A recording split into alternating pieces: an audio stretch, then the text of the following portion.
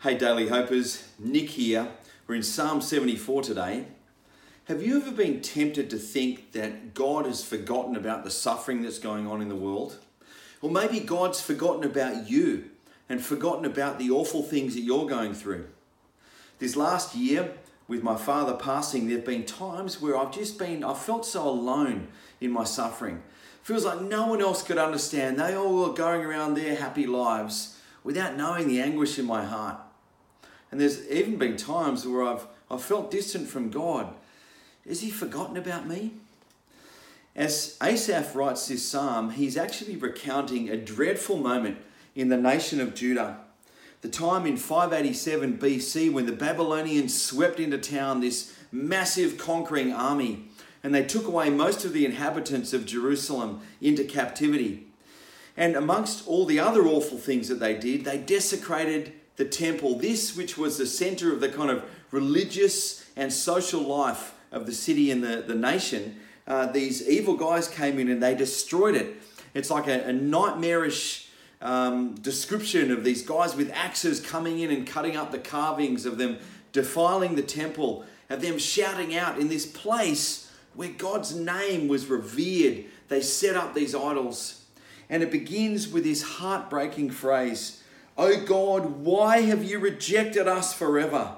Why does your anger smolder against the sheep of your pasture?" He's in such deep anguish. How can these things have happened? Aren't we your people? Wasn't this your holy place? I don't understand, Lord. And he goes on and he says, we're given no signs from God. No prophets are left. And then he starts to get angry. How long will you let them mock you? O Lord, why do you hold back your hand, your right hand? Take it out of your garment and smash them with it.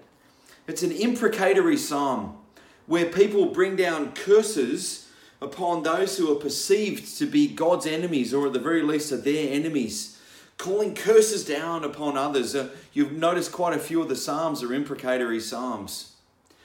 But it's not the end of it, because here the psalm takes a turn. There's 11 verses, then there's verse 12, and then there's another 11 verses. Verse 12 is the center point and kind of the theme of the whole psalm. But God is my king from long ago. He brings salvation on the earth. And it may not always be in the way that we want or in the timing that we would like, but he is the one who is working for salvation. And the psalmist here starts to invoke the name of God. And he says, You are the one who split open the sea by your power. You took us out of Egypt. You are the one who crushed the heads of Leviathan, these evil forces at work in the world around us. You opened up the springs and streams. The day is yours, and yours also the night.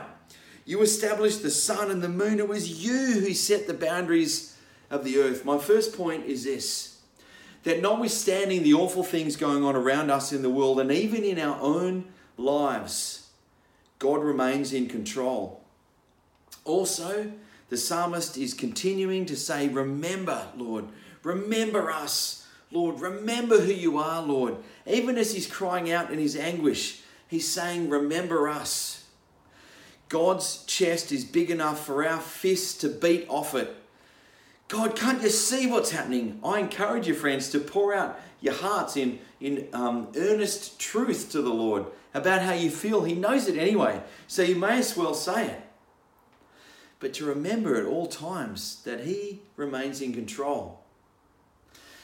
The ironic thing, reading the Old Testament with cross eyes through the work of Jesus on the cross, actually all of us are God's enemies. Says in Romans 3:23, all have sinned and fallen short of the glory of God.